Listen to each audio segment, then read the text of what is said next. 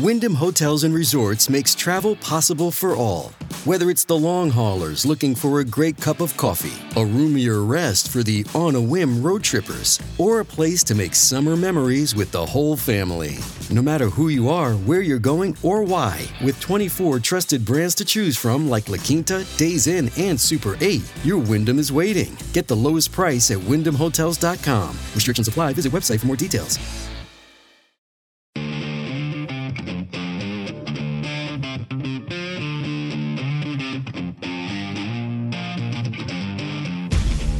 Lock and load. This is Steve Deace. The Steve Deace Show. And greetings. Happy Thursday. Welcome to the Steve Deace Show. Decided to bust out the old Christmas sweater. After all, we've got measurable snow on the ground here. Kind of looks like a wintry Christmas card on the drive-in, so feeling a little festive. Who knows? Maybe I'll fire up some Christmas music on the ride home. And you know what? This first snow may cancel, or this last snow, I should say, may cancel my daughter's first soccer game. So that's got to make you even more happy. Indeed. You know what? If I knew that, of course you're not going to play in the snow. It's a soft sport. So if that's the case, then may it just snow all the way into May, as far as I'm concerned. And America will be better for it. Right? Your daughter's too talented to lower herself to that sport. See, you teed this up. That rant was all your fault. I give. All right. My name is Steve Deace. His name is Todd Erzen. His name is Aaron McIntyre. You have a name too. Maybe someday we will learn it if you email us, steve@stevedeace.com. That's DEACE. You can also like us on Facebook, MeWe, Parler, and Gab. You can follow me at Steve Deace Show on Twitter and Getter. And the last name is DEACE. Oh, and you can get clips of the show that are free to watch and also free of censorship at rumble.com/Steve Deace Show. This is totally my bad. I forgot to mention this yesterday, but because today's Thursday. So it was Tuesday, Aaron, that I appeared with our colleague Jason Whitlock, correct? Yep. Mm-hmm. And he had me on his show to discuss the Will Smith matter. And he certainly brought a perspective to it that I had not previously considered, because no one had previously shared that perspective with me. I don't think that it altered what I think from my own perspective at all, but it certainly provided a different vantage point than I had seen before, that there might be another debate happening here besides the one that I largely witnessed, which was there's just never a time for a man to ever behave that way. There's nothing that could ever be said to disrespect your wife or anybody under your charge that you love that you would ever need to actually step to somebody else, which I just wholeheartedly, with every molecule of my body, reject. Okay? But there may be another angle here, too, worthy of considering that I thought Jason did an excellent and eloquent job articulating. So if you want to, if you haven't watched that episode of Fearless yet, I believe it was Tuesday night's episode, and the two of us went back and forth on that. I know that you were here watching as we were recording that live. What were your thoughts? No, it was a great conversation because, well, this is one of the great things about The Blaze is we can have open, honest debate and disagreements, and neither of you had your feelings hurt. You're just two dudes kind of talking this out, and he made some valid points, which I know, I would say challenged you and made you think through it a little bit more. Weren't necessarily swayed all the way in the end, but it's the kind of content and the kind of dialogue that you get here, and it was fascinating to listen to. So I want to thank Jason for having me back. I know you guys ask me all the time, why don't we have him on? His taping window is when we are live. And so it just so happened that they were willing to hold over finishing taping their show a half an hour late in order to accommodate me. So, but we're live when he tapes. Otherwise, we'd love to have him on the regular. I mean, I'm a big fan. When we were contemplating bringing him here, I was a huge advocate behind the scenes lobbying for it. We had him on our show a couple times before he even came to work here. I've always been a fan, even in the sports arena. I've always found him to be a critical thinker. I like critical thinkers, even if I don't always agree.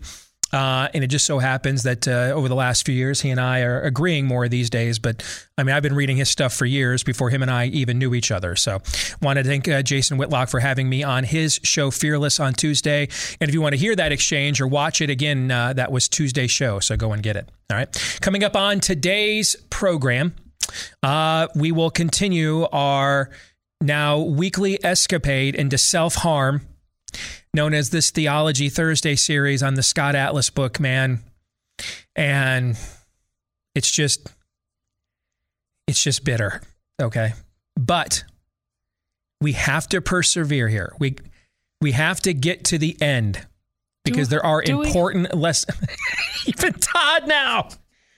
See, I need you because...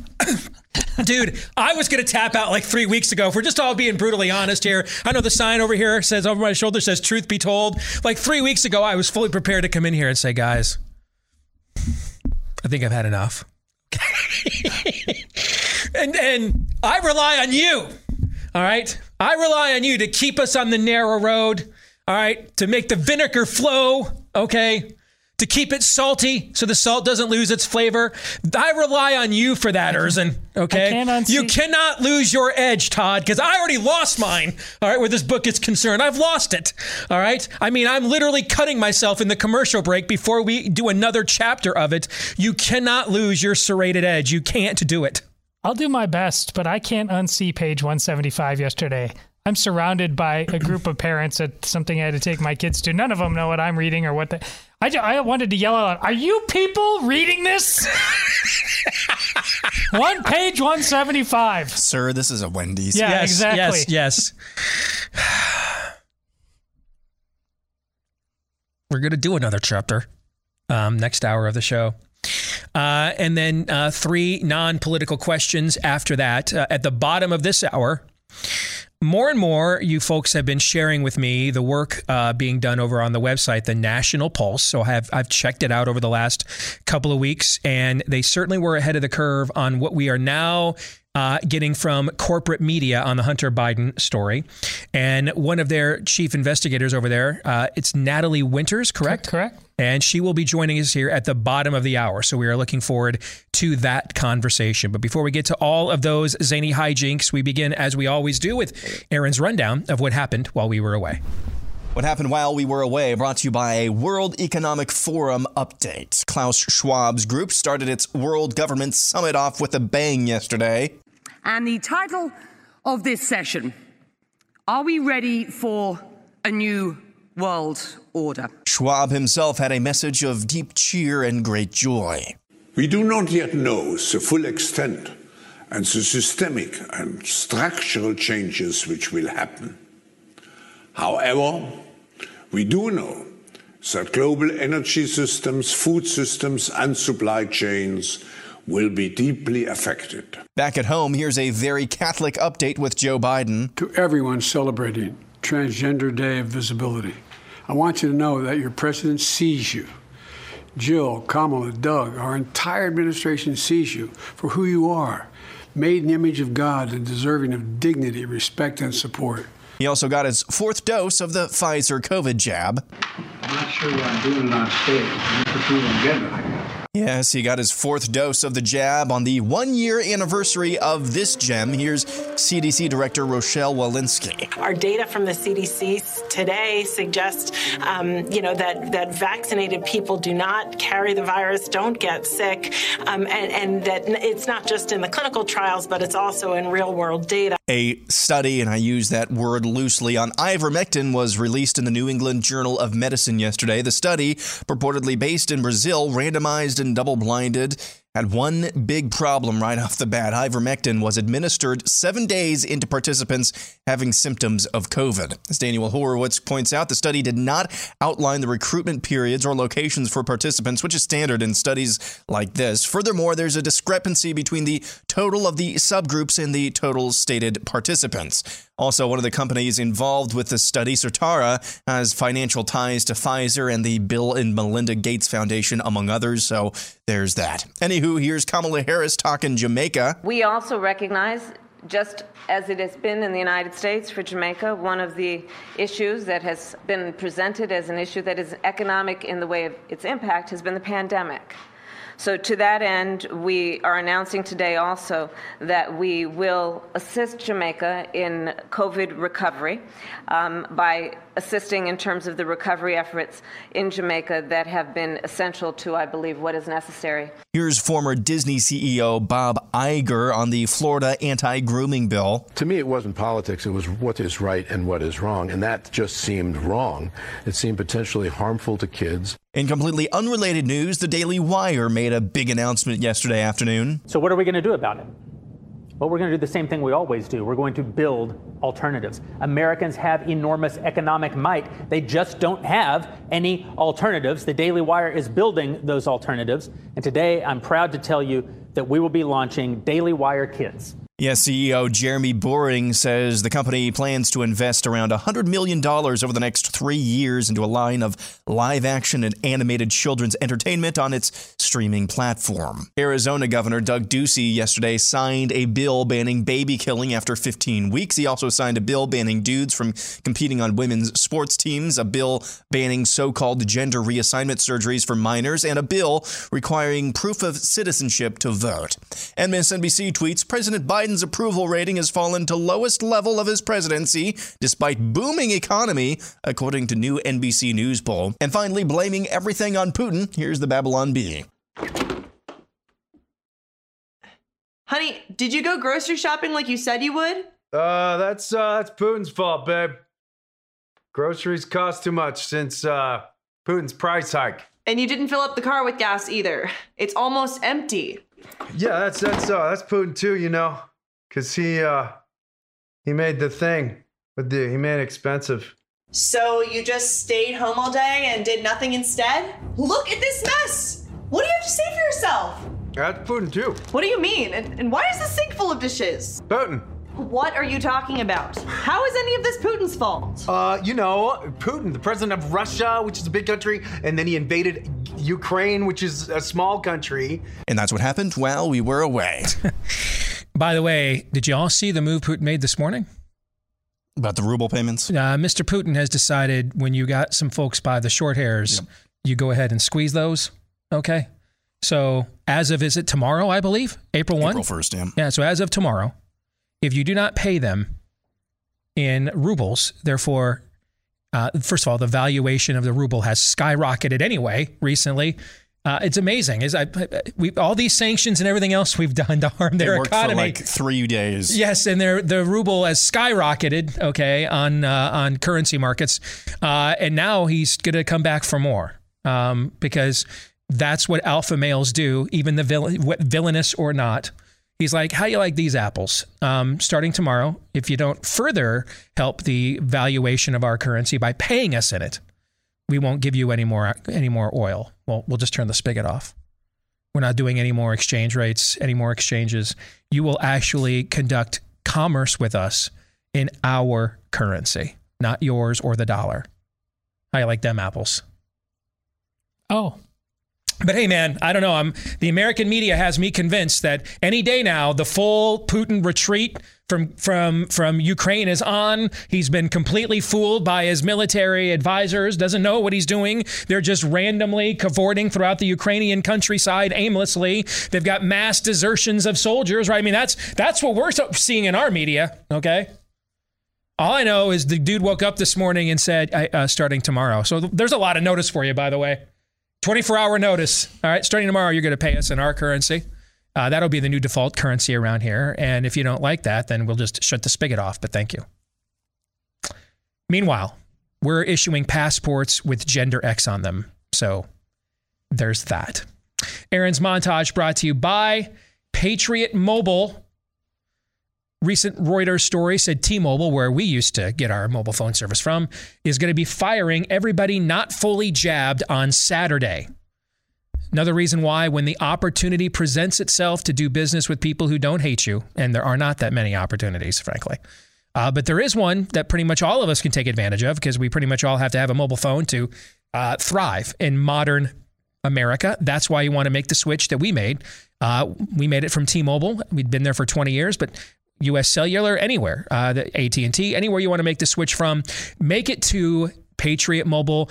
They don't just hate you, they share your values as well. 100% US-based customer service team, and we put them to the test, man, with our switch and different plans and upgrading of phones, and they did a phenomenal job. Pretty much every company uses the same towers these days, so coverages really aren't all that much different whether you make the switch or not. So why not give your money to somebody who doesn't hate you if you have the option? If you're a veteran or first responder, let them know when you go to make the switch. They will offer you a special incentive as a way of saying thank you for your service. For everybody else, they've got deals going on right now, all the time. And right now, you can get a free activation with my first name, Steve, as your offer code when you go to patriotmobile.com/Steve.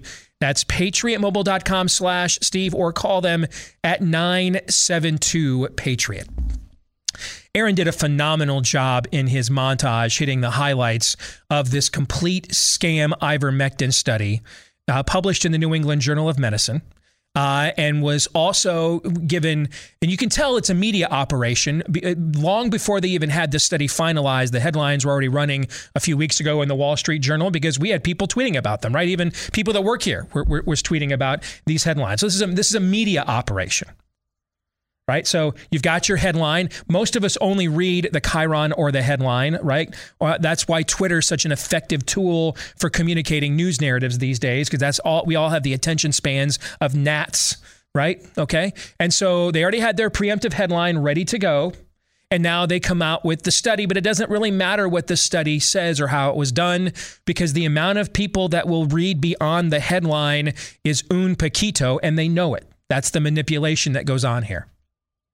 So right away, the study is flawed in pointing out that it was 7 days into showing symptoms. 7 days.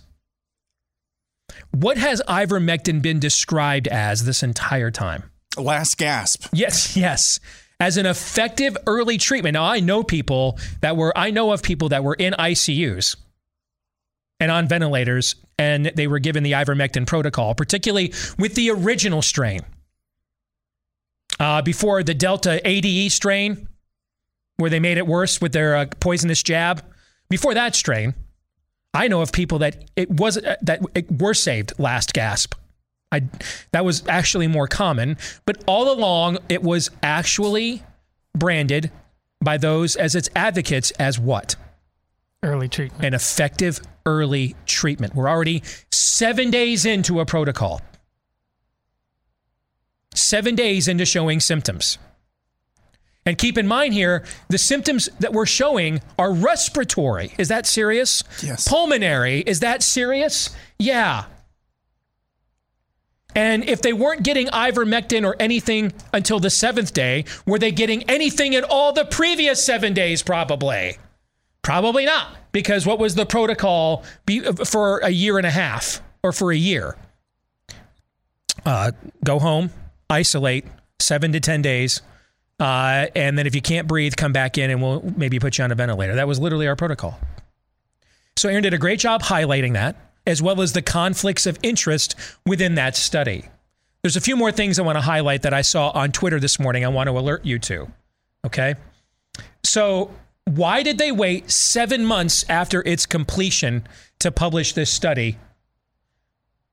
Hey, guys.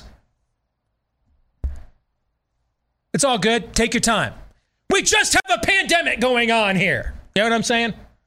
No rush here, man. Now, of course, when they've got a brand new jab technology that they have never injected into human beings before, we have to move heaven and earth to inject that poisonous gene manipulation into your body, right? We got to move heaven and earth. We got to move the entire bureaucratic state has to be set aside to do this as soon as possible and as often as possible, right?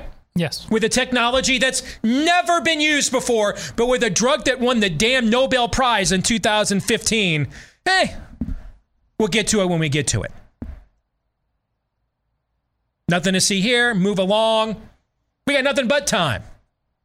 It's only the worst pandemic in 100 years. We had nothing but time here. Next.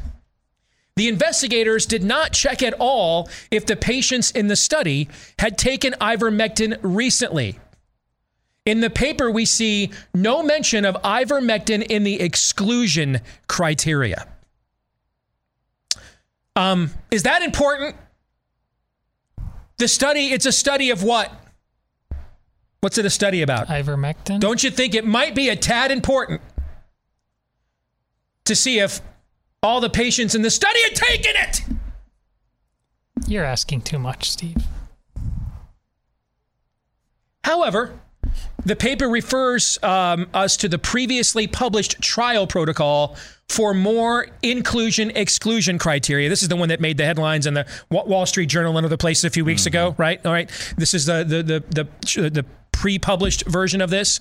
And so when you go to the pre-published version of it, is it there? No, it is not there.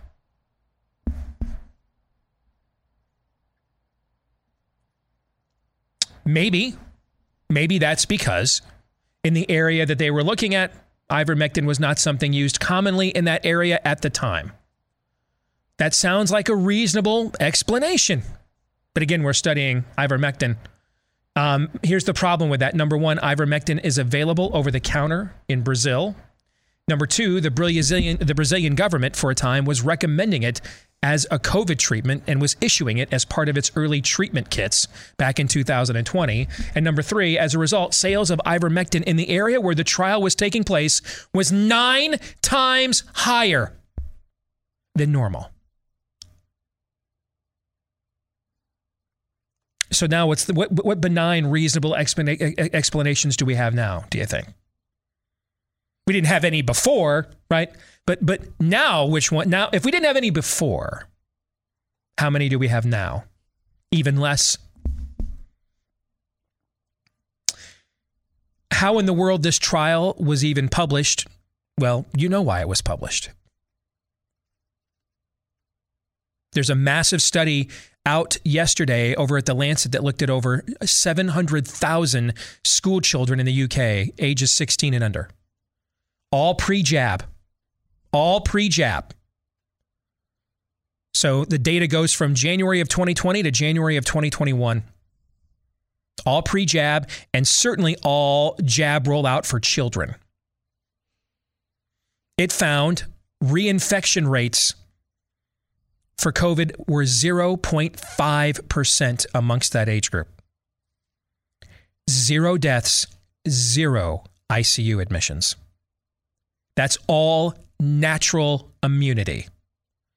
The same entities and enterprises that spent 2020 lying about natural immunity are now the same ones that have been lying for the last going on a year and a half about ivermectin efficacy. Not a coincidence. There's no money to be made in natural immunity.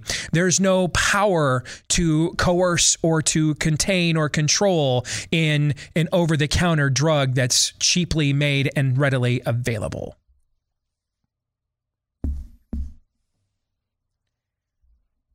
This is completely a crock. But they know this. They just wanted the headline. I want to take you to a tweet from our friend Ethical Skeptic. First of all, we learned something. He actually can speak with clarity. I had been doubting after 2 years of following his posts if he was just a human cipher, right? If he was just operating at a totally different intellectual level than me, which is certainly possible, and therefore I could not understand on most days, or if he was just speaking in riddles because he was trying to avoid censors. Well, this one has a lot of point-blank clarity, so I think we now have our answer. It was trying to avoid censorship. He took a look at this study, and here was his response. Of randomized test and control cohorts careening to the ground at 150 miles an hour and averaging 800 feet off the ground, in other words, a little late to deploy a parachute, right? We found that 1.5 seconds of parachute was not effective. Parachutes, therefore, are ineffective at saving lives of the people falling from the sky. That is an absolutely pinpoint, perfect analogy and metaphor for what this is. A scam. I've had enough. I've long ago had enough of this. Too many people have needlessly died.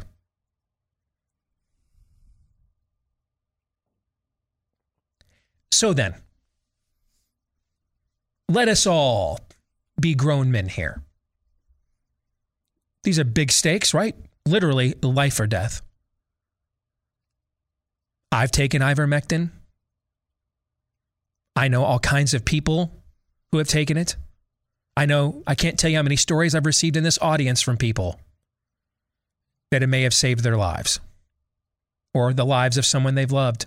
I've interviewed how many doctors on this show who have prescribed it and given it as a treatment, that they have seen it work effectively too. And there is over 60 studies all over the world that show some level of efficacy against severe infection and lethality for COVID with ivermectin within the proper time and protocol. So I've done this once before in my career. And it was the big lie about Mitt Romney's presidential candidacy at the time. I'd just gotten to the point over a year of listening to this when I had all the receipts. And I finally just said, hey, any of y'all can come on here and prove me wrong. I'll quit. I'll resign. I'm out of here. Let me reissue that challenge today. Anybody. If it's somebody within our own ecosystem, first of all, you should be going to our poobahs here, Tyler and Gaston. We shouldn't be cavalier about a matter of life and death here on our platform, should we? No. We would certainly not support that. I can promise you, if I saw someone within our ecosystem spreading news about COVID that was life or death incorrect, I would absolutely be going to Tyler and Gaston about it. If you're outside of our ecosystem, the New England Journal of Medicine, Wall Street Journal, I have 2 hours of airtime to fill every day. It's all yours.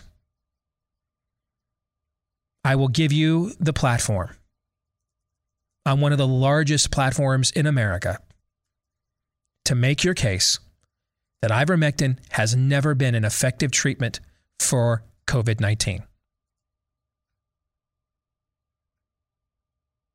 You bring your data and experts, I'll bring mine.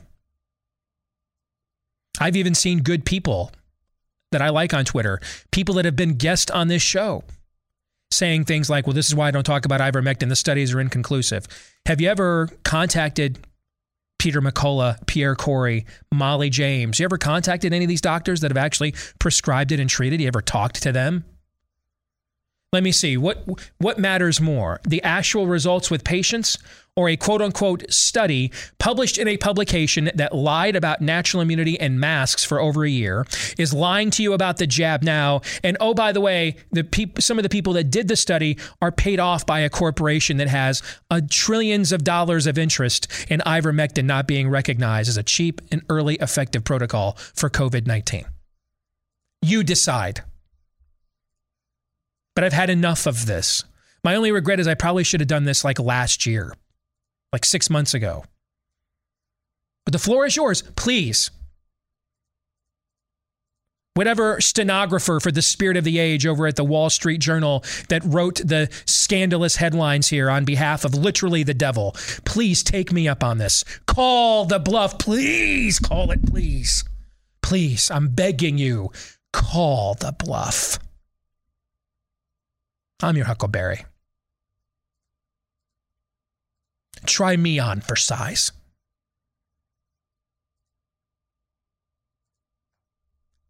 Gentlemen, your thoughts? Well, the very fact that this study is published is actually living proof of the opposite of what it claims. It's being published right now because ivermectin does work. The fog of war before, why now? Why so? Well, back then, they had the fear in spades. They had everybody. But now we're about to take masks off of airplanes. We are returning to normal. And what they can't have happen is this thing boomerang around on them, like the Hunter Biden story is now boomerang around. So that's why it's excellent point. That's why it's here right now, because they're heading that off. But if you've been paying any attention at all, the fact that it is being published, and we talk about this all the time in terms of liberal claims, what they usually claim, the opposite is true, and it is certainly the case here. Yeah, for being confidently called horse dewormer for the last year and a half, they seem to be going to great lengths to prove that it's just horse dewormer. Why? If it really is just horse dewormer, shouldn't that be enough? We'll come back. Natalie Winters from the National Pulse will join us next.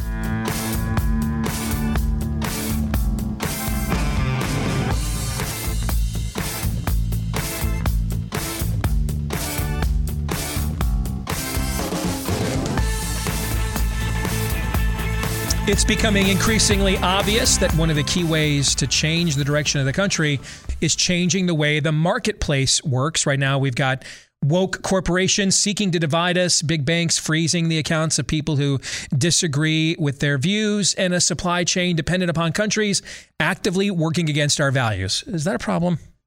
Is that bad? But what answer do you expect from me from that question on any topic at this point? The answer to is that bad is pretty much a default yes nowadays. Yes. It's time for a change. You know, that change can start with us and our wallets. That's why we want to partner with Public SQ, for Public Square. It's the largest directory of freedom-loving businesses that we've ever seen. It's the first app to connect freedom-loving Americans with their local community and the businesses that share those values. So if you want to support a restaurant that does farm to table with local farms, a coffee shop that took a stand against COVID and mask mandates, or a bank that would never cancel you for your views, Public SQ is your guide. Just download the app from the Apple Store and the Google Play Store, create a free account, and you can begin your search. You can also list your business for free so that your local community can find you today. Download the app now. It sounds like a phenomenal idea. Public SQ for Public Square. Public SQ. Download the app today. Well, I've been following her work here in recent days as now the corporate media has decided all of a sudden it wants to tell us some truth about Hunter Biden and his dealings with certain foreign elements. In the overtime today, we're going to discuss why. Why now do they want to get into this? We'll do that later today at blazetv.com/Deace. But let's talk with someone who's been on the cutting edge of digging into this story for a lot longer than corporate media has been. Natalie Winters is here with us from the National Pulse. Natalie, welcome here to our program for the first time. It's a pleasure to have you. Thank you so much for having me. First of all, since it is your first time, tell us a little bit about you and the work that you do with the National Pulse.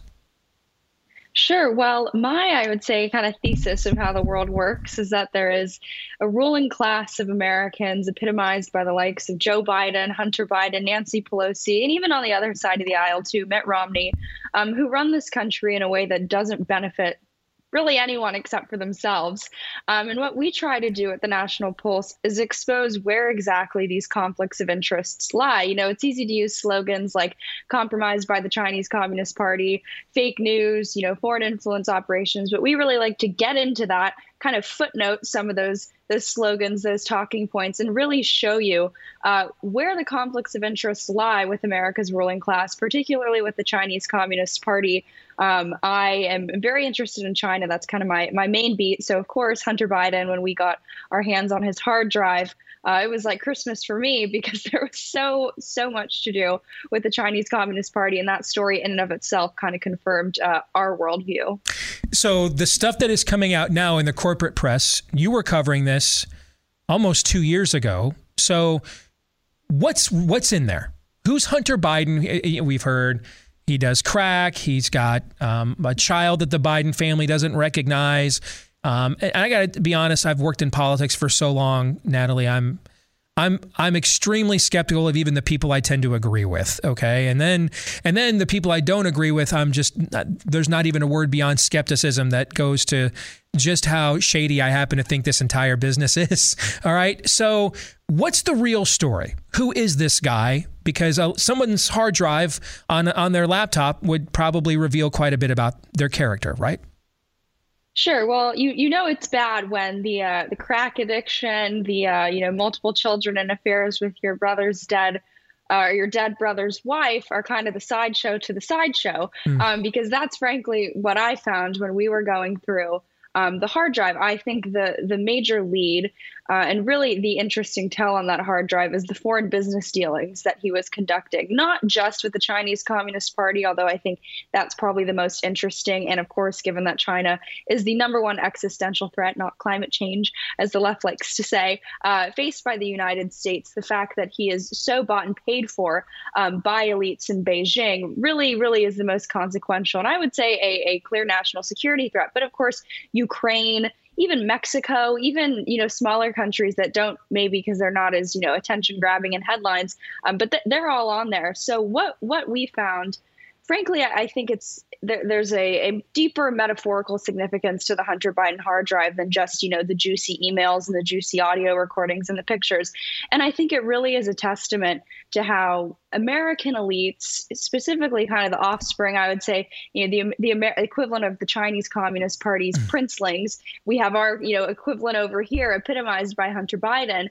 But just how I think they don't love America. And I think when you don't love America, when your allegiance to America can so easily be taken away just with a, offer of a wire transfer for $1 million, which we saw on the hard drive from a bunch of these Chinese entities and Chinese companies, I think that really speaks to the bigger problem here, which is, and you see in the policies that the Biden regime, as we like to call it at the National Pulse, is implementing their America last, certainly not America first. But when you really get into the details and you look at the documents, you see that Hunter Biden was giving wiring instructions and a host of contracts and just different documents that do corroborate that he was indeed paid millions of dollars by certain Chinese Communist Party companies. One of the primary entities, the one that the Washington Post covered yesterday, was CEFC China Energy. And this is a group that's part of what's known as China's United Front Work Department.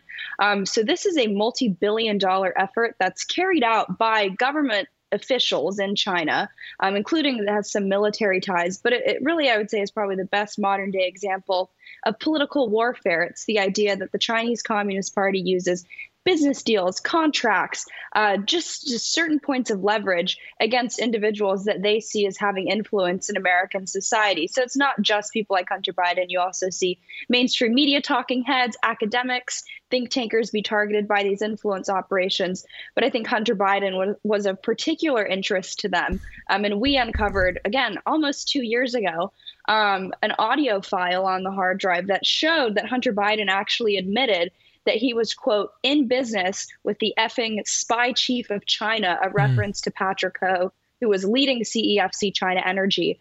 So it's as bad, I think, as the narrative goes, as the talking points go in terms of how deep and connected he is to the Chinese Communist Party. And of course, it took 2 years for the mainstream media to do it, although they certainly have ulterior motives in doing so now. Incredible. So let me ask you some point blank questions to kind of boil this down for our audience. Okay. Sure. Does the laptop unquestionably demonstrate that Hunter Biden was attempting to profit off of his father's political notoriety and connections for his own personal benefit with foreign countries? Yes. So beyond the fact that, why would energy companies and even companies that have, biological laboratories in Ukraine be wanting to work with Hunter Biden? They don't frequently hire crack addicts. Right. I know. Yeah. Beyond the fact that his last name is Biden, there is, incontrovertible evidence on the hard drive that suggests this. One of the stories we put up actually shows that emails from Yang Jianming, who was another chairman, he's now been indicted, or he's missing and probably killed by the Chinese Communist Party. Seems to be a similar fate for a lot of business partners of the Bidens and the Clintons. But interestingly enough, when he was emailing with Hunter Biden, he would always ask for meetings with, quote, H and the family. So not just Hunter, he would try to get meetings with other family members. I would say ostensibly Joe Biden. If you read the rest of the conversation, again, these emails are up at the National Pulse, you can see what he's likely alluding to. And even more interesting, this is, again, off the China aspect of it, but there was actually a Mexican businessman I forget his name, but again, the emails are up at the National Pulse. But you can see a rather, I would say, kind of heated email exchange between the two of them, where this businessman is pressing Hunter, asking him to effectively do more for the consulting contracts that he wanted, whatever business deals he wanted to get. And you can see Hunter replying to him in an effort to kind of ease his anger.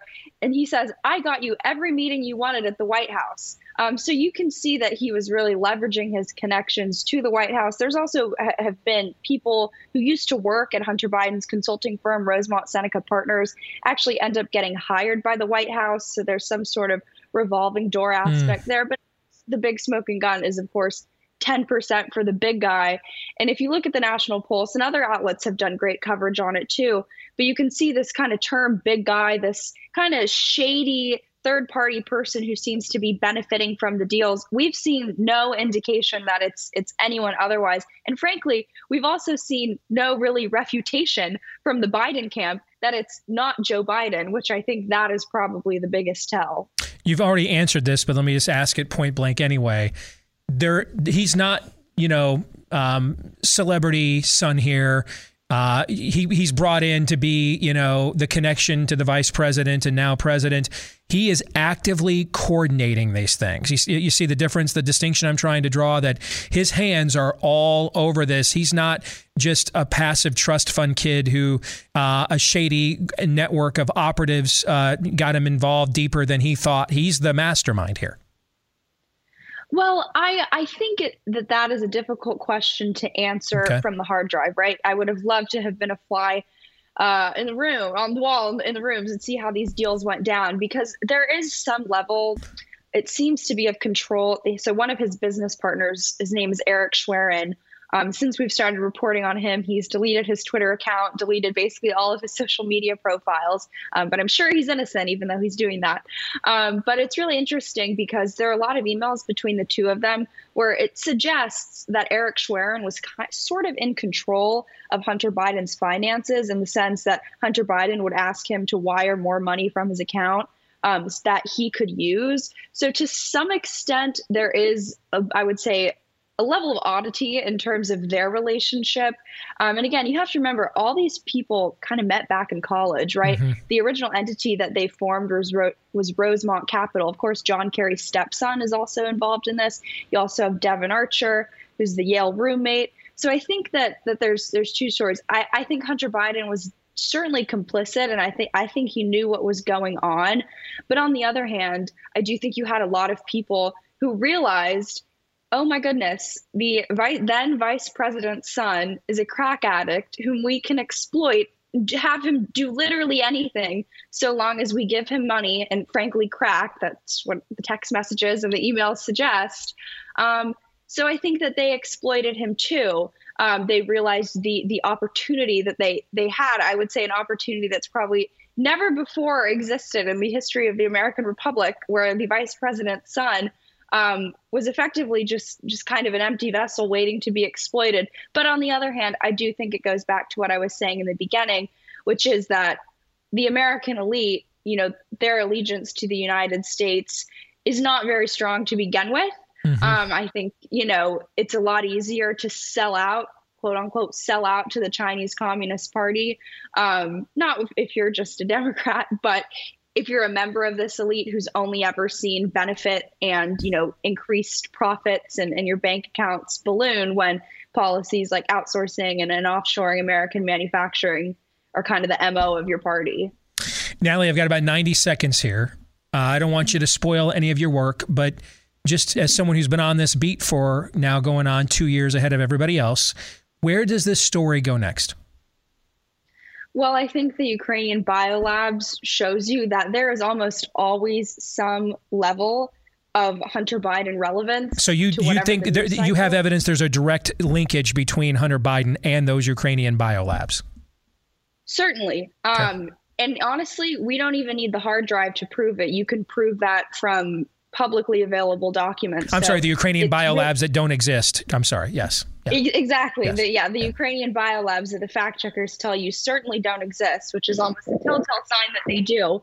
But no, and I think that the point is, even though this is so obvious, it's so wide out in the open, really ask yourself, why they are not just doubling down, but tripling down on covering up that biolab story. And don't let the mainstream media do a misdirection play of having you think this is all about Hunter Biden and the business deals that he pursued, because Joe Biden was intimately involved too.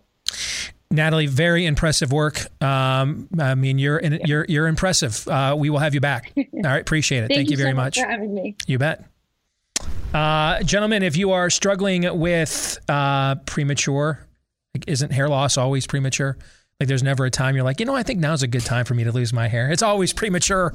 I was wondering where that sentence was going. Premature evacuation of your hair.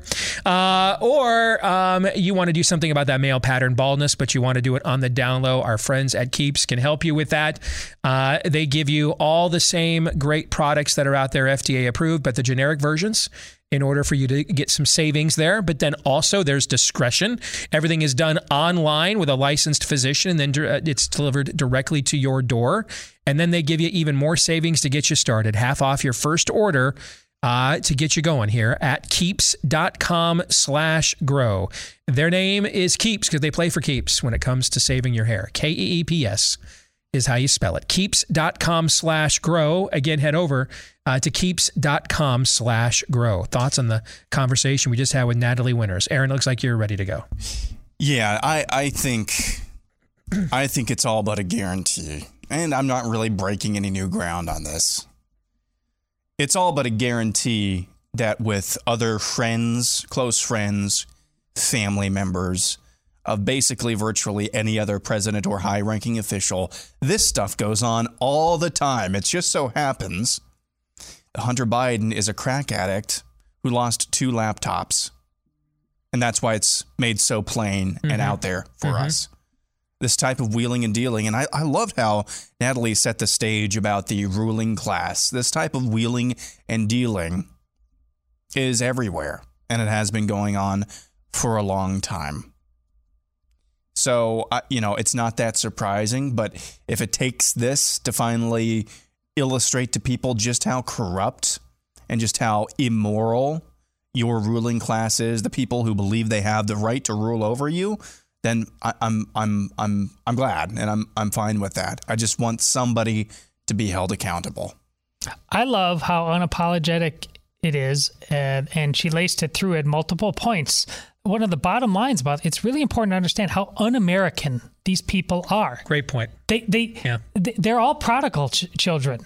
They just want what they want. They're born with a silver spoon in their mouth, whether they actually have riches or not, just a sense of entitlement that because they were born here, they get to poach this place for all it's worth and apologize for nothing, defend nothing, stand for anything of value. It's pathetic. Well said.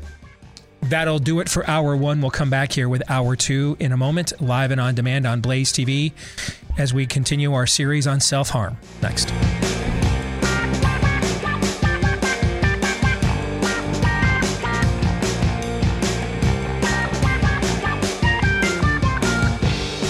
All right, we're back with hour 2, live and on demand here on Blaze TV, radio, and podcast. Steve Deace here with Todd Erzen and Aaron McIntyre. All of you, let us know what you think about what we think. You can do so by emailing the show, steve@stevedeace.com. That's DEACE. Like us on Facebook. Also, MeWe, Parler, and Gab. You can follow me on Twitter @Steve Deace Show, and also over on Getter @Steve Deace Show as well. And then you can get yourself some clips of the show free of censorship, free to watch when you go to rumble.com/Steve Deace Show. Again, that's rumble.com/Steve Deace Show. Also want to thank all of you that are podcast listeners with your continued support here on the show. You're a big part of our show's ongoing growth. Please leave us, if you haven't done so already, a 5-star review that you love the program, and then also hit the subscribe, or I think on iTunes now it's the follow button. And thank you to each and every one of you, the thousands of you that have done that for us as well. I'm told that helps our show to grow. I have absolutely no idea how that works. I do know, though, that it satiates our increasingly fragile male ego, so we appreciate it from that perspective, if nothing else. Theology Thursday brought to you by the upcoming Inspire for Health, or Inspire 22 conference that you can register for right now at inspireforhealth.com. That's inspireforhealth.com. That's coming up this weekend. It's a free conference featuring the likes of Olympian Cindy McLaughlin, Dr. Ryan Cole, who you guys know from being a frequent guest on our show. Yours truly will take part in a panel conversation as well. What does it mean, particularly now in this era that we have learned, unfortunately, that we cannot just completely outsource our own health anymore to the healthcare system? What does it mean to take more responsibility for that and to understand more of what preventative health really means? If you want to take part in this online event, the conference, it is free on Saturday. You can watch the replay on Sunday for free if that's more convenient for you when you go to inspireforhealth.com. Again, that's inspireforhealth.com. Well, we continue our Theology Thursday series. Reminder, this year we're doing a series of book studies to kind of study the spirit of the age in its natural habitat, if you will, to kind of do a little recon on the enemy before we confront him or it. And the first book we're looking at is A Plague Upon Our House, My Fight at the Trump White House to Stop COVID from Destroying America. I will tell you, this book is destroying my innards. This book is crushing me. It had me contemplating jumping out of the plane when I read it through the first time, going through it now a second time in the conversation phase. I mean, I am at this point, I'm thinking of taking a COVID jab just to end it. Okay. I mean, this is, it's a tough read. And if it's tough on us, I wonder if the audience is just like, no mas, man. But we must continue. We must learn. Because one thing that Scott Atlas's experience in the Trump White House at the end is teaching us is exactly what not to do on any level whatsoever against the spirit of the age. So, Todd, we should start with you, and particularly your room 222, if you get the Shining reference, page 175. Okay. There's a room 227. I can never remember. But what was it that had you indiscriminately screaming out yesterday? Are you reading this to a group of people who had no idea what you were reading? What happened? Let's start there. What happened on page 175? The chapter, by the way, I always forget to mention this, and you guys get on me about that, and you're right. Chapter 9, debating the science about schools. So page 175, what made you spontaneously combust reading this yesterday? Well, as I read it, I'm having the internal dialogue with myself. And then I read the next lines, and Scott Atlas says the exact same thing that I was having the internal dialogue about. Birx they're dealing with a hospitalization number that is not actually increasing. It's actually steady at this moment. But she insists, more testing, more testing, more testing. We can't possibly solve this problem without more testing. And in my head, I'm thinking, this is my kid learns fractions. I think in like fourth grade is when it's like all you're doing is you're not addressing a real problem. You just want to change the denominator on something so you have a different statistic. And I'm thinking this in my head. They're going for a narrative. And I read the next sentence, and Scott Atlas is saying the same thing. And he's looking around the room, and I'm hearing this. All she wants to do is change the denominator. You're not affecting or impacting anything on a health level, and you might just be terrible at math.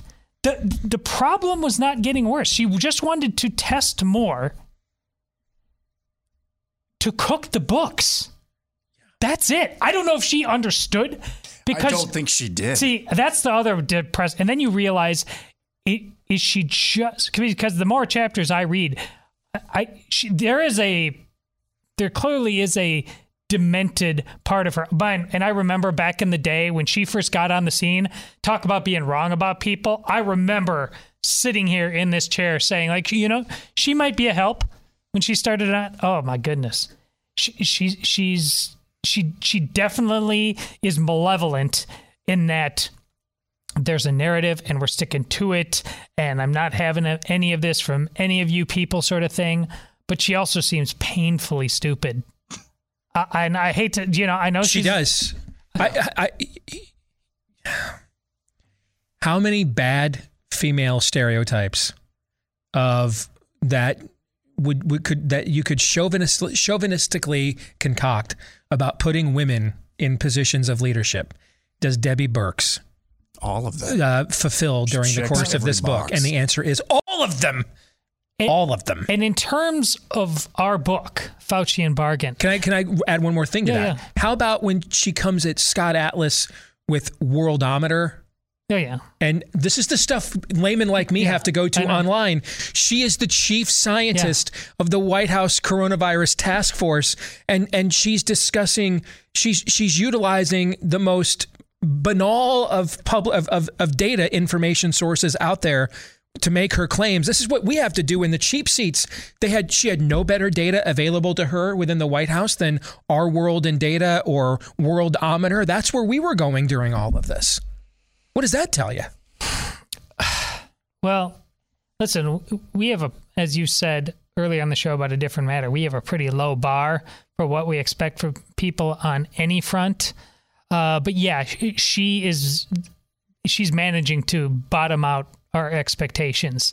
And in terms of our book, the one thing we couldn't necessarily see is all of the interaction on the inside, and to know how easy she made it for Anthony Fauci to just go do his shows and get anything he wanted by just kind of being the whisper in her ear. Yeah, just keep doing it. You're doing great. And making her, because she's the one that's front and center far more than him in the book so far.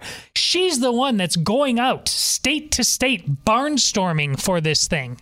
And again, if you're president of the United States and you say you want something different, but you continue to let her do this all the time, that's a you problem, Donald Trump. You could have said, yeah, you're on timeout permanently. You never did that.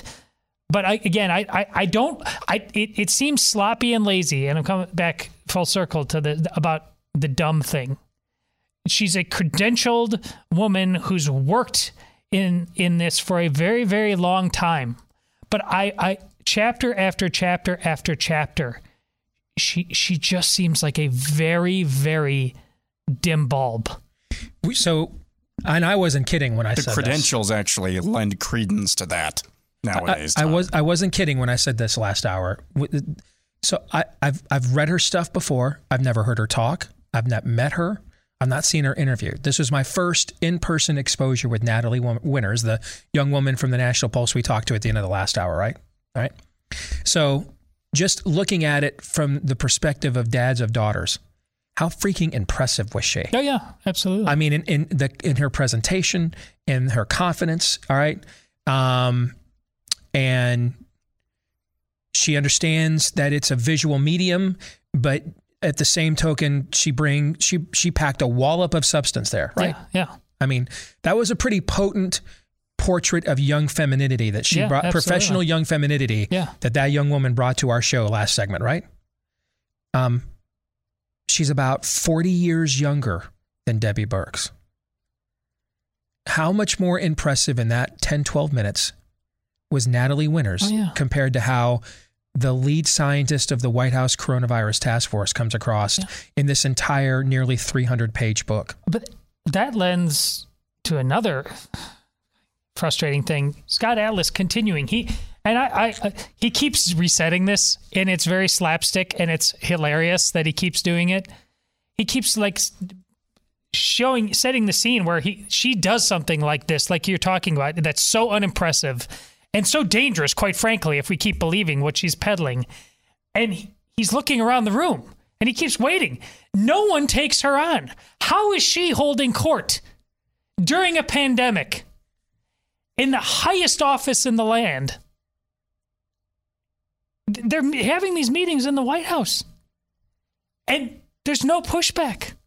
They just nod, pat each other on the back. Mike Pence, again, just nodding and saying, well, again, boy, I forgot that. Maybe because I just had to forget it. Mike Pence, after page 175, where he So we'll increase the testing. Yeah, I guess we just increased the testing. And Scott Atlas did step in and said, you realize what's happening. He said it out loud in the meeting, that you're just changing a fraction. You're not helping a problem at all. You're not making anybody healthier with this. You just have a different chart. And Pence said yes. We wrote a book with a level of skepticism in a very dangerous time that could have got, people even on our side didn't want to talk about it. We risk dangers all the time of getting canceled. And Scott Atlas's book is making clear that we weren't even skeptical enough. Yeah. You want to be more depressed? Sure. Let's pour it all out. I've had several people I know within the Trump White House who were telling me all this time that this was going on in real time. That Debbie Burke says MAGA. No, She's I know. one of No, us. you've told me that. Yeah. I know. I just thought now it needed to be said again. Several people within the Trump White House told me this at the time. Because you guys know, man, by this time, I'm now trying to poke around, I was very hesitant because it was still kind of sensitive. I didn't want to support him during the 2016 election. I got several friends that ended up going to work for him in the White House, and I don't want to make it any tougher on them. So it was kind of a don't ask, don't tell policy. So, where friends are concerned. But by the time we got into the summer of that year, I'm now beginning to say, okay, we have got to get some answers here. I'm starting to ask some questions. I'm starting to poke around a little bit. And I got told that by multiple people I knew in that White House. That Debbie Burke says MAGA. She's one of us. But are all these people the same ones that Scott has mentioned at the end of this chapter and many other chapters so far, where after he finally steps up and says something, they come up to him privately? I'm so glad you said something. It's about time somebody said, why aren't you saying something? You work in the White House. Yes. So you have a thought on this, Aaron? I do. Go ahead. All right, the floor is yours. This is Theology Thursday. Why is the devil called the father of lies? The answer is really complicated because he is. When you think about environments, Bill and I have this feeling we've got a little mold problem in the place we're renting right now. It's really frustrating. What environments does mold thrive in? Moist environments where there's not a whole lot of air moving. You might blow a puff of air in there every now and then, but that doesn't do anything. Once mold starts to grow and accumulate, you have to clean it out. You have to excise it. Otherwise, it'll just keep growing and growing and growing, no matter what you do. And sometimes that can be painful and damaging. You talk about environments where lies thrive. This is one of them. Because at the end of the day, they're working, as Dr. Atlas noted, they're working entirely off of circular logic at best. That's the type of environment where lies just grow and grow and grow like mold. And a singular, I would like to interject something here from somebody like Dr. Atlas. As great as that is, and it should be praised, doesn't really do anything if he's looking around the room and nobody has the cojones to have his back in that moment. Instead, it's a half an hour after the meeting. Wow, boy, I'm so sorry. Boy, that was really weird. Man, I'm glad you said something. Here's the logic. Here's the logic that we've been sold over and over again over the last 2 years. There's a problem. Data comes out that the problem isn't quite as bad as we think it is. Well, there's not conclusive data. Data comes out that's conclusive. The problem isn't as bad as we thought it was. Great, we're going to do more testing. Oh, there's more problems. It's not quite as bad as it. That's the game. Mm-hmm. I really don't think, and to further Todd's point, I really don't think that she was doing this malevolently. I just think that she is dumb. I really do. Talking about Debbie Birx.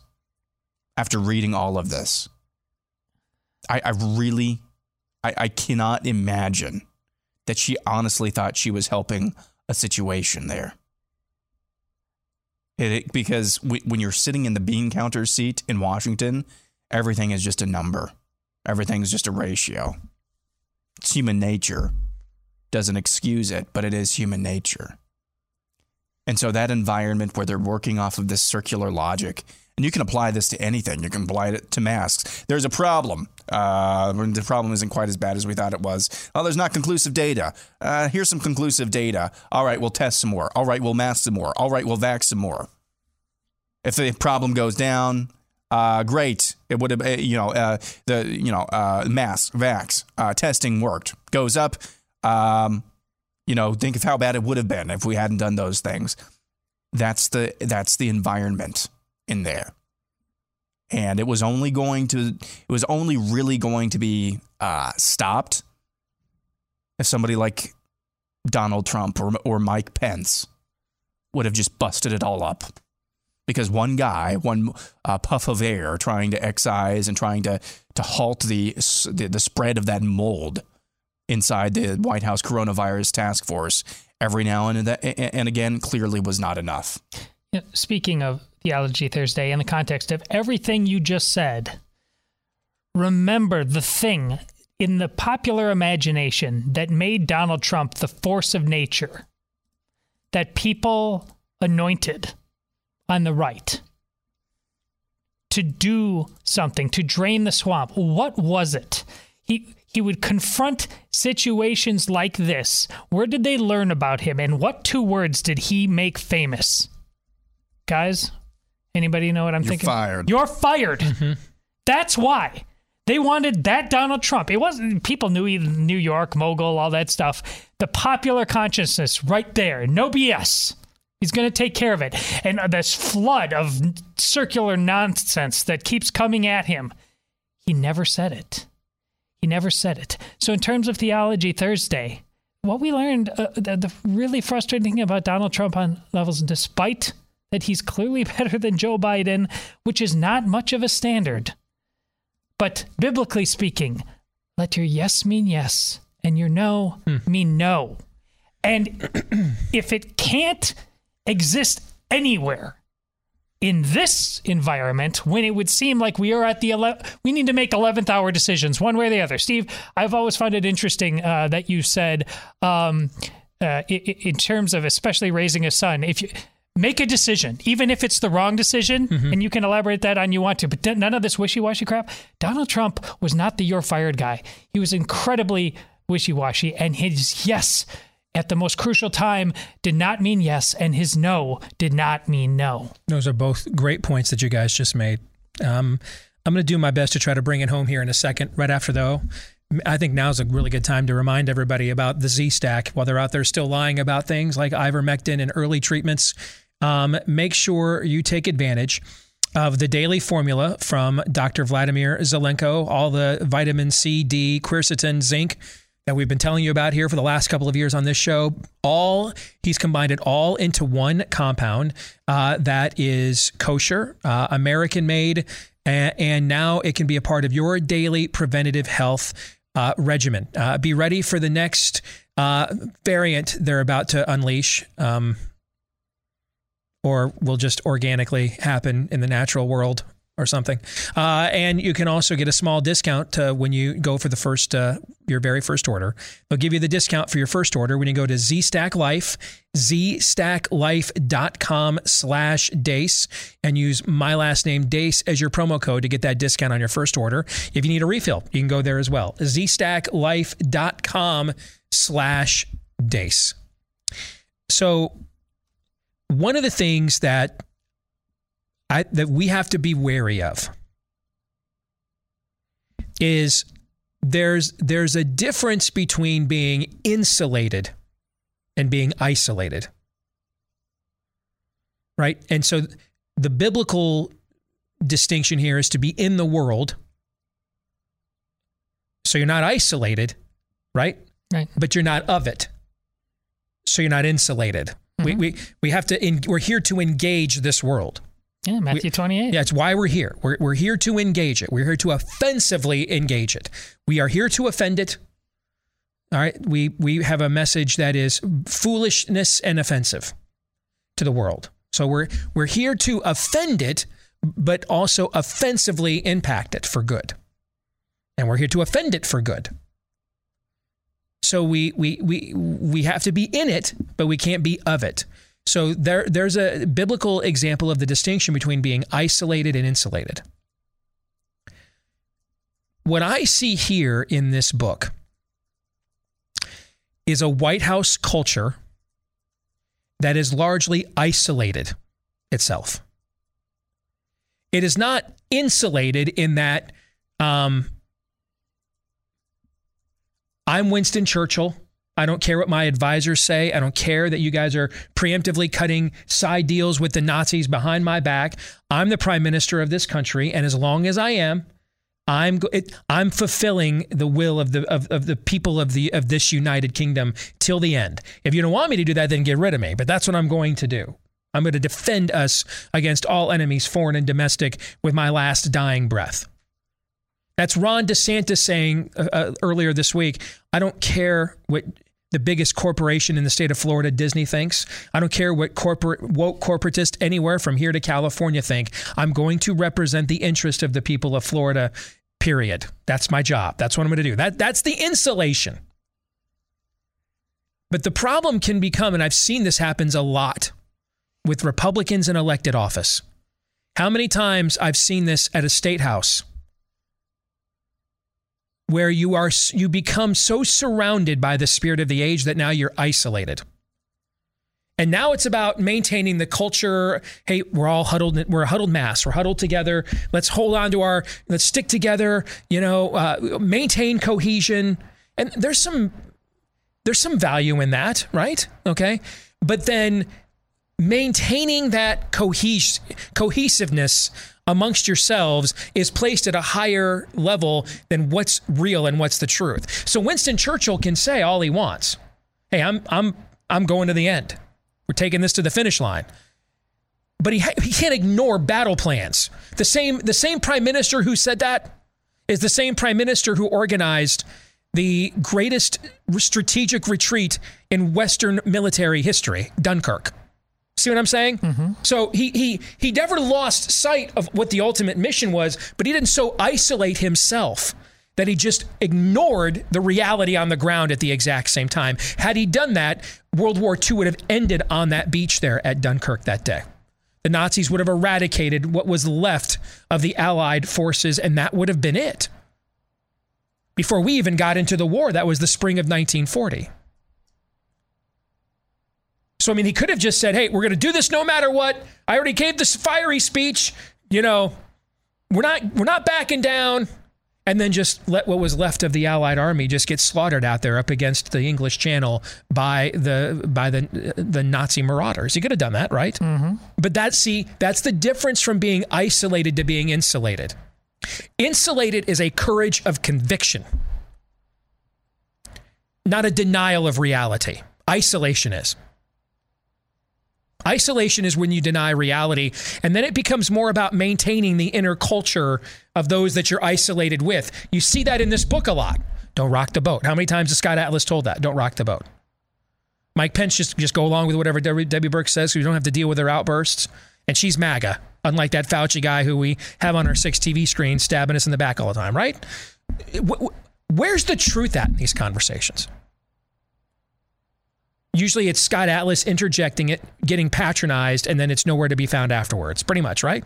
Yeah. And it reverts back to the isolation. This is why I've said in the past, we as a movement cannot squash our contrarians. And I say this somewhat sensitively because I'm one of your contrarians. All right? But if you can't argue your own contrarians, see what a real leader would have done at some point in this book, a real leader, and that's up to the guy in the West Wing and the president in the West Wing, the vice president who's overseeing this task force, and who is really the de facto chief of staff, Jared Kushner, the son-in-law, who's the second most powerful man in the White House next to the president himself. So I'm really speaking to those three. At some point, one of those three needed to step forward and say, hey, you know what? Enough. No more BS. We couldn't possibly go out there and argue against the people that disagree with us if we can't even answer the contrarian within us as questions and challenges. See what I'm saying? Yeah. So someone beat Scott Atlas in an argument, otherwise we're going to do what he says. No one ever does this. No one ever does this. This show and a few others were total contrarians to what you were hearing everywhere else, even in conservative media, for how many months? Credit to the management here at The Blaze. I would try to bring them along and show them my arguments from the very early days of this and why I was thinking this way. But they weren't red-pilled from the very beginning, folks. They just knew I was doing my homework, so they were willing to, hey, let's see where this goes. Now, if anything, our CEO, Tyler's more radicalized than I am on this topic. But we can't crush our contrarians. You can't do that. This, by the way, is why our book was not on many That's exactly right. They didn't want to have to admit that they had engaged in that. Nope. Because your wife's a doctor, or because you know Scott Gottlieb, or whatever because there's no possible way Trump would shut down his glorious economy. So they must know what they're talking about, and they must know what they're doing, right? These are all the things that we heard while this was all going on. Yes. For how many months, right? But if you cannot answer your own contrarians within your own ecosystem, you have no chance to defeat the enemy. None. And no one ever stepped forward. The three men in the most powerful of leadership roles never stepped forward and just called the question. What did I do last hour on this ivermectin thing? I called the question. Bring it. And I'll quit if you win. No one ever did that. And one of the reasons why is because, frankly,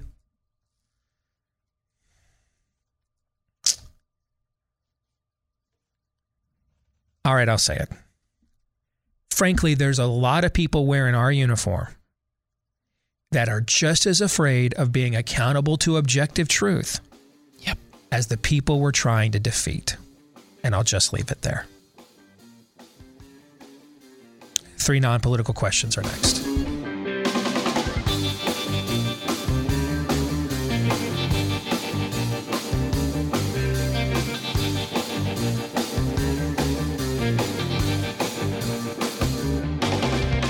All right, back here on the Steve Deace Show, as inflation surpasses highs not seen in a generation, the value of the dollar decreasing with every passing day. You're paying more at the pump, the grocery store, for cars, for housing. Again, we ask, is that bad? Yes, very bad. Face it, paper money getting increasingly worthless. Now you got Putin basically stepping to the U.S. As the default currency by telling his global partners, beginning tomorrow, if you want any more of our oil, you have to pay us in our native currency, not yours. Folks, the timing couldn't be better for our new sponsor, Bullion Max. They are a direct-to-consumer precious metals retailer who can help you diversify into gold and silver as a hedge against inflation, also security for your family during times of crisis. And here's why you're going to love Bullion Max. They're owned by veterans in the precious metal space that offer some of the lowest prices on the internet. For example, right now, if you want to get started at Bullion Max, their silver starter kit, they're offering it to you at employee pricing. You can't get it any cheaper than that. Employee pricing for their silver starter kit when you just go to bullionmax.com/Steve. Bullionmax.com/Steve. It's a kit with 5 of the most desirable silver products out there to invest in right now. Offer, though, is limited to just 1 per household when you go to bullionmax.com/Steve. It's now time for 3 non-political questions. Have questions. Who am I? Why am I here? Where am I going? Who am I? A search and a question of identity. Why am I here? A question of meaning and purpose. Where am I going? Question of destiny. Some better than others. What sort of morality or proto-morality would you expect to find in a chimpanzee troop? Injecting some levity into the demise of Western civilization. It's 3 questions on the Steve Deace Show. Who am I and what have I done with Aaron? It's 2 straight weeks where it's not the day of, not the segment before, not the minute of. 2 straight weeks where I've actually thought of questions well ahead of time. I had all 3 of my questions ready to go actually before the sun came up this morning. That's weird. Question number 1, though. It's a bit political in the setup, but it is non-political. Okay. Listen very carefully. I'll lay out the question here. I'll give my answer first so you and Todd have some more time to think. You made fake up numbers and letters again, didn't you? Z3. No. Steve, you've often said some version of the following.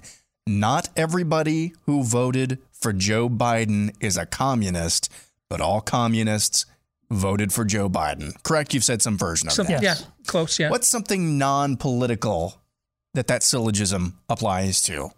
Not everybody who did X is Y, but everybody who is Y did X. So for mine, does that make sense to you? Yeah. So but go ahead, give me an example. So there are inexperienced drivers.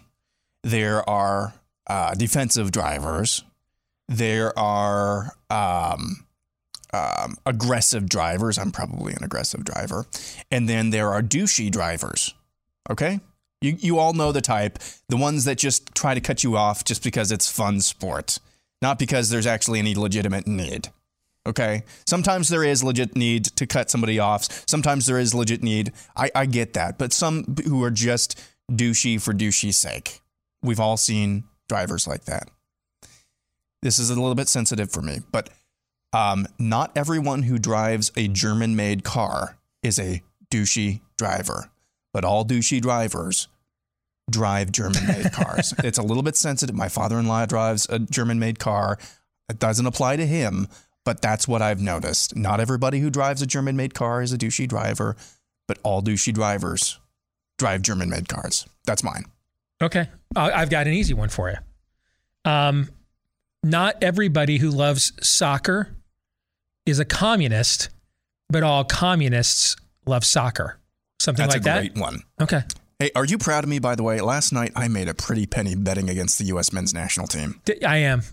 In fact, that might be the most patriotic thing you've ever said on the show. Plus 425 Costa Rica money line at halftime. That might be the most patriotic thing you've ever said on the show. Maybe anyone's ever said. God bless you. Thanks. And God bless America. Well, I absolutely appreciate the spite in that soccer thing. So try this one on for size. Okay. Not all Colin Kaepernicks welcome I knew this was coming. Yeah. But all Jim Harbaughs welcome Colin Kaepernicks. Yeah, I knew you were going to go there. Right when I dropped it on soccer, I knew you were going there. I'm feeling you. You're welcome, America. Yeah, well done. Question number 2, what's the most hated team in every major sports league? And I'm just defining that as NFL, MLB, NBA, college football, and college basketball. Well, college basketball, pardon me, it's Duke. Yeah. Or, you know, who knows if that will continue into the, pardon me, John Shire era next year. But it's Duke for sure with college basketball. Agree with that? And Agreed. This is current, like as of this day. Yes. There we go. I think I got it that time. College football. I think there's Alabama fatigue. I don't know if anybody but really I don't hates get them. I don't feel like there is like national disdain for them like you would get with a lot of dynasties. Is that fair? Yeah. I just think people are just sick of seeing Alabama, but it's more of man, I'm sick of that guy beating me all the time. I don't feel as if it's, Duke level of disdain. So in college football, you know who's coming up the rear real fast? Who? Michigan. Well, I was about to say we are. And some of it is we do get overrated in the media a lot because of how big our fan base is. And so we get overrated in terms of how we're talked about. The other thing, though, is that our head coach is just instant clickbait no matter what the subject matter is. So, and this last season was the first time in how many years that we actually overachieved for a change, you know? So I think Michigan's probably pretty close to that. I think the most loved, maybe Notre Dame. Notre Dame is the most loved and the most hated simultaneously. Okay. The NFL, it has to be the Dallas Cowboys, doesn't it? Currently? Yeah. Oh, I don't think think it is currently. No. I don't feel. Let me think through who it would. I think the Chiefs. I think because of Mahomes. I think the Patriots. Mahomes. I could see that. Mahomes likes to flaunt, and he has a really annoying brother. That's not current though. It was with Brady, but now they're just. I don't see a lot of people that just hate the Chiefs. I just don't. No, I don't.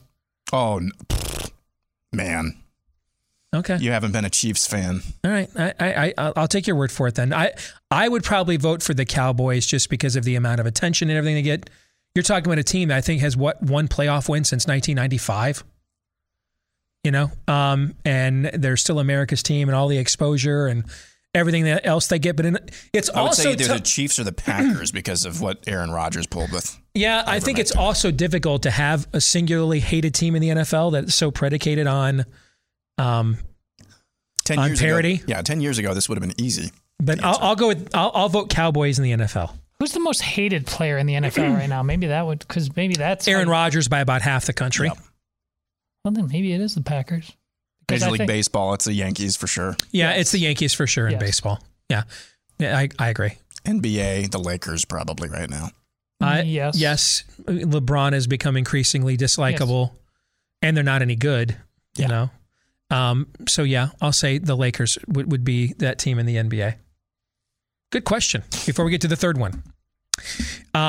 Bigger trouble could be coming, so make sure you're prepared with our friends at preparewithdace.com. That's my Patriot Supply. Right now, you can get food that stays fresh for up to 25 years with their 3-month emergency food kit at My Patriot Supply, the nation's largest emergency preparedness company. They specialize in long-term food storage, 3 square meals a day, snacks, even drinks. That's over 2,000 calories a day for you. And everyone in your household right now, you can get that deal and save $150 and get free shipping when you get it from preparewithdace.com. Again, that's preparewithdace.com. $150 off and free shipping at preparewithdace.com. All right, final question. Question number 3. What's the saddest song you've ever heard? It's a 2-part question. What's the happiest sounding song you've ever heard? Saddest song I ever heard. When Anna was little, that song Butterfly Kisses, I just couldn't handle it. I had to stop. I don't think I've heard the song in like 17 or 18 years. I just couldn't handle it, man. Okay. So every time that song would come on, I'd be driving home from work or something, and that song would come on, and it would just friggin' break me. So that would be the saddest song I think I would say that I've ever heard. Happiest song. There's a lot of songs that do that, but I'll throw in something that's an obscure 80s one-hit wonder that still, when you hear it, you just can't help but feel like there's a little pep in your step, man. And that's Walking on Sunshine by Katrina and the Waves. Sure. I mean, it doesn't matter. I mean, that song is what now? 35 probably years old, and maybe even more. I think it came out maybe around 85, 86. Just doesn't matter what time of year it is or what mood or anything you're in. The minute you hear it, it just kind of, I mean, you got a bounce in your step. Now I could get really nerdy on you. I mean, for me, the happiest song I've ever heard is John Williams' Superman score. There you go. Okay. I think I've said this before. When Noah was little and we used to play the Lego theme games together, when we do the open world version, we could split the screen in half and we were each our own characters. I would just be Superman and then just fly around the whole time and not play the game, because when you fly Superman around, the Superman thing kicks in. So I could just hear that over and over again. So those are a couple things that come to mind for me. What's that Counting Crows song at the end of the first Shrek movie? Like, Definitely in Love. Accidentally in Love. That was Accidentally in Love. Bella and I walked out to. My Tessa, daughter number 2, when that was out, she was in little like toddler 1 to 2 year old is strapped in, and she was kind of my quiet shy one. When that thing came on, her head would just like start beating back and forth just because it was such a happy song. So that is absolutely in my mind. Sad song. They did a great skit, I think, on SNL about an Adele song like 4 or 5 years ago that was just about like breakup that was just so painfully sad. But there's a lot of fantastic, hard to believe, this song that can make you genuinely hurt. You find the beauty in it. So that's a good answer, Todd. I'm cutting aside classical music for this one. I would say the saddest song, at least right now, basically anything by Radiohead, but Radiohead, No Surprises. I mean, it's like, oh, okay, well, I'm just going to go walk off a cliff now after listening to that. It's a very, very depressing song. It's pretty, but it's depressing.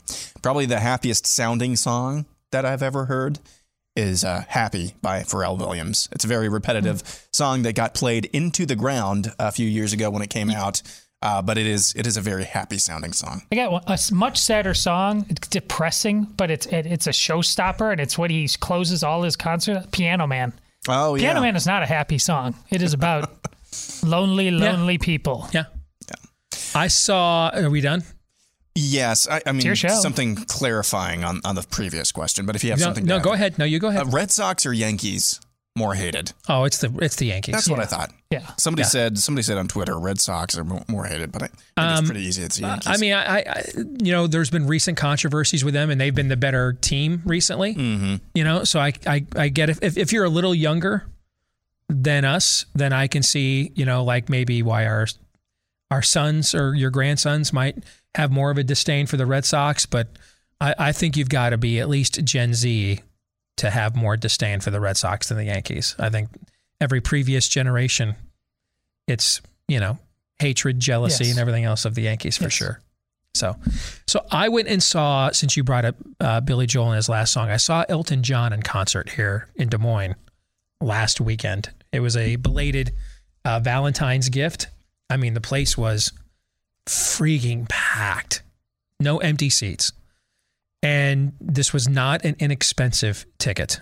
I'll just put it that way. But so I was concerned about two things. One, I thought that the show might end up being like extremely Rainbow Jihad and then just nauseate me, even though I'm a huge fan of the musical catalog. I mean, the first song I ever as a child remember knowing all the words to was Elton John's Your Song.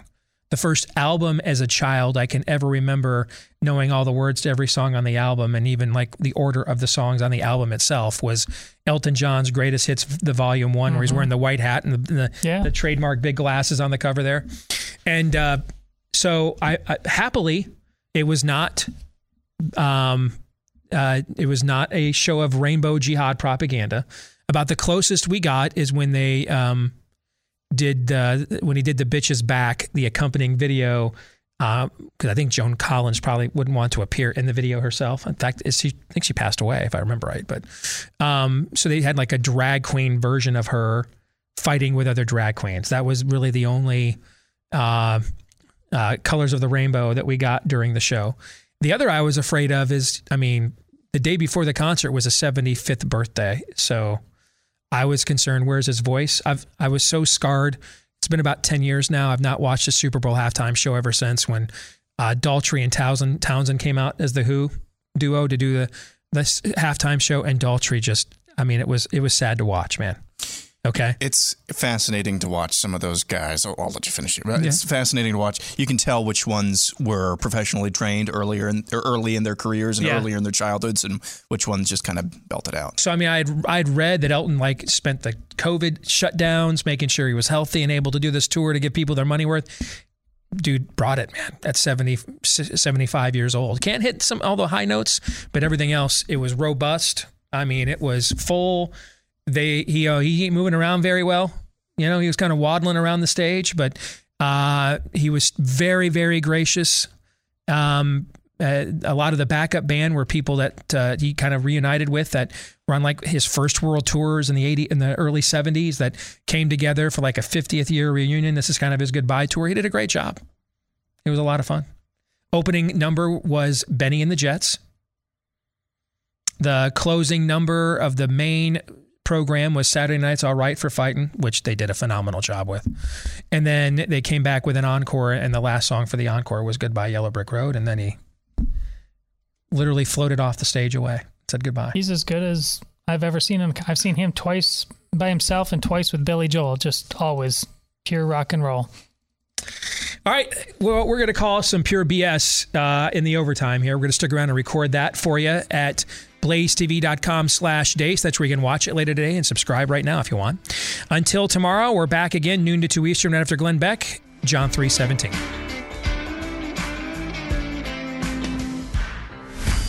This is Steve Deace on the Blaze Radio Network.